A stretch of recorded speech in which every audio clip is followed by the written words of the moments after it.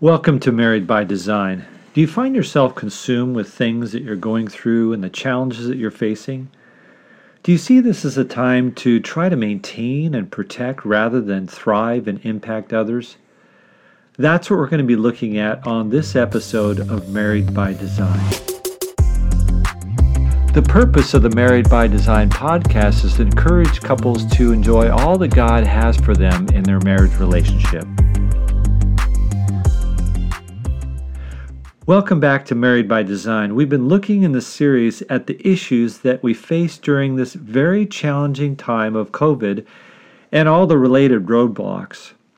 It really has been a stretching year of 2020, and now we're into 2021. Janet and I have been looking at the issue of how married couples can face these hurdles and even thrive in the midst of all the challenges that are before us. We want to encourage you to look back over the previous episodes and how to strengthen your relationship with each other and how to face the issues that are so commonly sources of struggle in people's hearts and lives. And yet, as Christians, God does give us the resources that we need in order to thrive in challenging times. He gives us His precious word of truth that if we merely read it and understand it and follow it, we will begin to see progress in our own faith and the impact of the gospel in other people's lives. That's what we began to look at in last week's episode on love. Love in a biblical sense of sacrifice and care for others that are in need. It goes well beyond emotional feeling or response. We began to look at this idea of love and how sacrifice can be played out in all of our relationships. We challenged you last week to think about the ways that you can sacrifice for others. This is a part of what it means to love. We see this so clearly in the cross when God demonstrated His love towards us, and that while we were sinners, Christ died for us. We had a great need, and the Father responded by sacrificially sending His Son to live among us and die on the cross. This is the way through the challenging year that we've started in 2021. It's taking on an attitude that this is not just about ourselves and protecting ourselves. It's not just about our own struggles that we're facing, but about how we can help others despite the challenges that we're going through. It's about caring for others and looking for the needs around us and responding to those needs. You may not realize it, but you have incredible opportunities to reach out to others who are in desperate need. It's been inspiring to hear stories about many who have been willing to reach out and help others. Healthcare workers, first responders, police. They've faced a lot and have stepped up to the challenges to serve others at great costs. We looked at sacrifice last week. Today we're going to be looking at the concept of how we respond to and treat each other and the importance of putting our love into action. I think that most of us are way past cabin fever. One of the difficulties of this social isolation is that we tend to get on each other's nerves and develop short fuses. When we think about the way that we are supposed to love each other as husbands and wives, this becomes even more essential and challenging during quarantine. This is where the beautiful passage in 1 Corinthians 13 comes in. Boy, and you talk about sacrifice, to actually live out these different aspects of what it means to treat each other with love. This will involve great personal sacrifice. When we look at the concept of thriving through this time in our relationship with each other, it's crucial that we examine how we're treating each other and others around us that we're supposed to be loving. Remember, love is not a feeling, but an action. It's something that we do. C.S. Lewis made a good point in his book, Mere Christianity, that our feelings are a result of obedience. That is, if we want to feel in love with our spouse, we need to act in loving ways towards them. If we begin to act more and more loving toward our spouse in the way that we respond, then we will eventually have feelings of intimacy and love towards them. We're going to read this passage in 1 Corinthians 13 and discuss some of the aspects that Paul deals with there. Really, we should spend a good amount of time on each of these areas. Maybe we can at some point in the future do a series on how to fall in love with each other again. I think this is the way to fall in love again and rekindle the romance by choosing to express love in tangible and specific ways. I absolutely agree, my love. It is in our choosing to love that we begin to have feelings come back. It's choosing to do each of these things in your relationship with your spouse and those around you that you will begin to have a greater affection for them. Let me read the passage. This is 1 Corinthians 13, 4-8. Love is patient and kind. Love does not envy or boast. It is not arrogant or rude. It does not insist on its own way. It is not irritable or resentful. It does not rejoice at wrongdoing, but rejoices with the truth. Love bears all things, believes all things, hopes all things, endures all things. Love never ends. Boy, there's a lot you could cover in this passage. As we said, we'll probably leave most of it for a new series. But let's focus on a few of the things that apply specifically to our time with coronavirus. One of the things that you can do for homework is to walk through this passage and take some time on each element to discuss as a couple how well you do in loving each other. Love is patient. Paul doesn't start off with an easy one. To be patient means to not react or overreact or make a comment, criticize or judge someone for what they have done or not done. It is taking someone as they are and extending grace in their weaknesses and struggles. As you look back over the past couple of weeks, can you see the times in which you have not been patient with your spouse?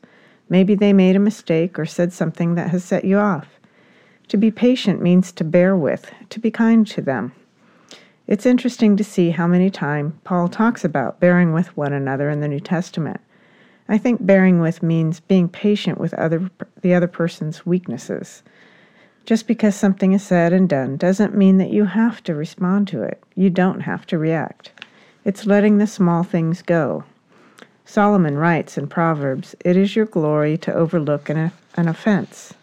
We're spending more time together because of social distancing and everything being closed down. It can be a great thing, but it can be challenging if it causes you to be impatient with each other and testy. Here's the sacrifice of love, not responding to or reacting to, but being patient with your love. Well, let's look at another one. How about it does not insist on its own way? There is sacrifice again. That's what love is all about. We want our own way. You think that you're right. You think that you know what's best. You think you know the best way to do something. Isn't that true? Okay, maybe not always, but enough that it causes some friction and tension. To love your spouse means to let them have their way. Paul talks about it in another place as giving preference to one another.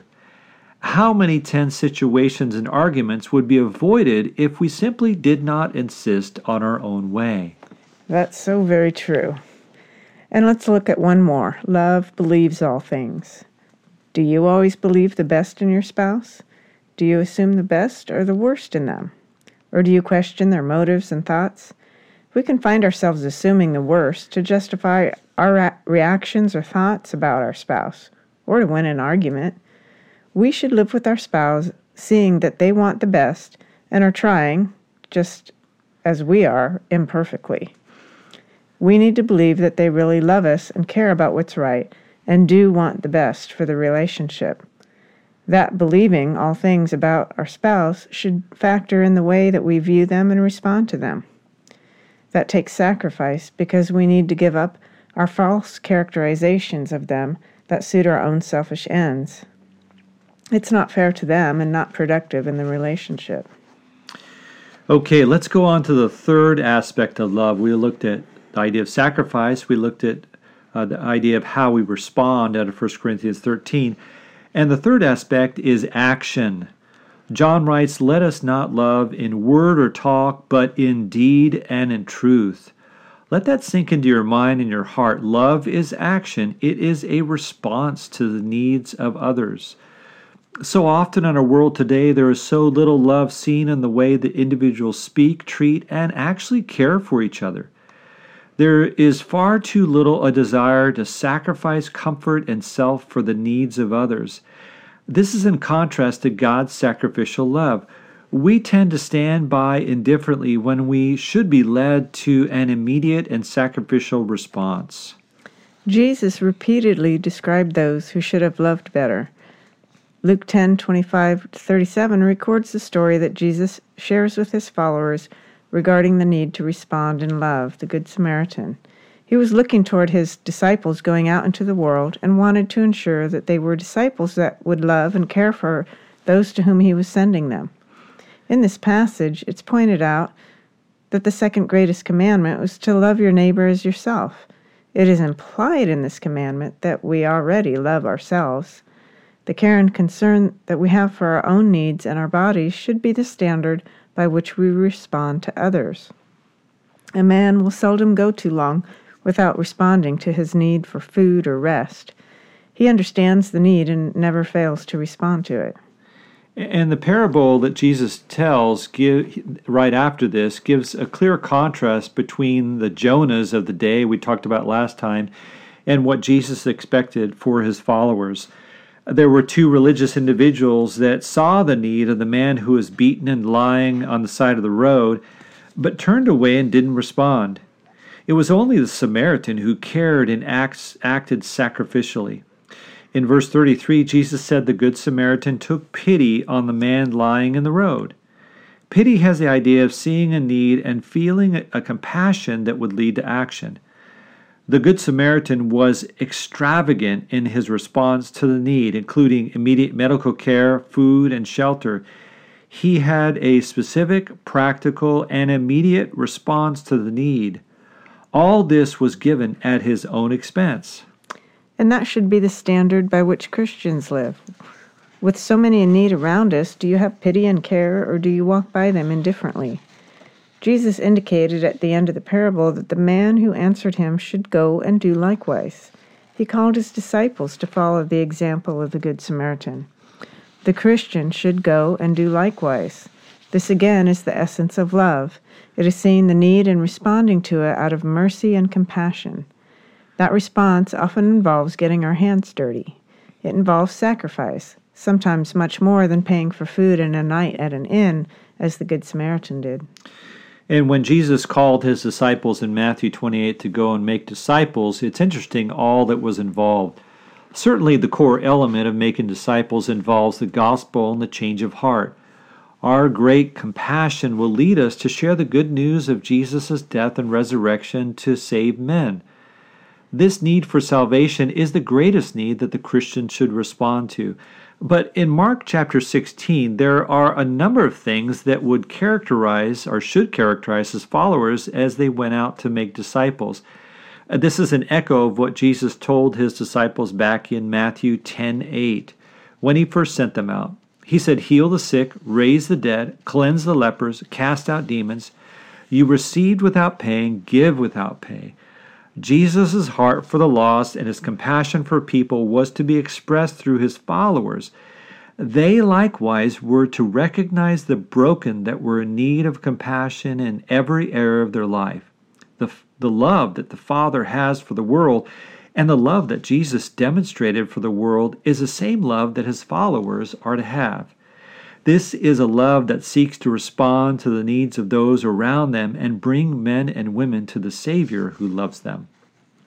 All the Christian has to do is open his eyes.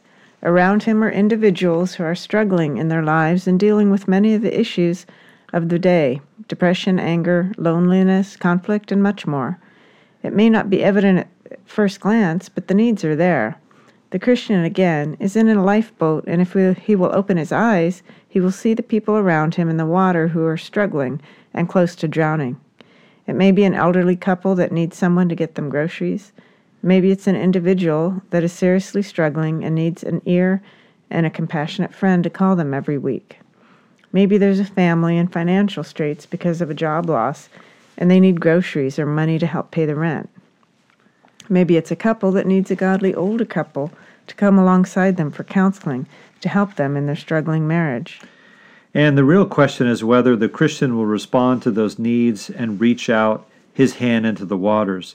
The water's cold, and there certainly is some inconvenience and risk involved. When the Christian loves and rescues the lost, he demonstrates the love that he has experienced and is called to follow. So your homework, your mission, should you choose to accept it, is to do one of the two following things. First, is to go through the list in 1 Corinthians 13 as a couple and take the time to read each part of love and discuss whether you are actually practicing it with each other. The other option is to discuss as a couple and plan on how to act in love by caring for another person, another couple, another family. There are going to be practical, specific, and sacrificial steps that you will need to take if you're going to love those around you and make an impact in this time. Well, let me pray for us. Father, I just pray, God, as we go out through this week, that you would help us to love our spouse, to love our family, our children, to love those that are around us, God, that are in great need. Open our eyes to see those needs and to respond as you call us to. And we ask for this in Jesus' name. Amen. Well, that's it for this week. Thanks for being with us, and we want to encourage you to rate the podcast and also click the button on the bottom to share this with a friend right now. Next week, we will want to spend one more week looking at this concept of love. But next week, we're going to be looking about how we can love the Lord more. That's the first and the greatest commandment. In the midst of all that we're going through with coronavirus and all these things, it can be very easy to let our love for God fade away. That's what we're going to be looking at next week on Married by Design.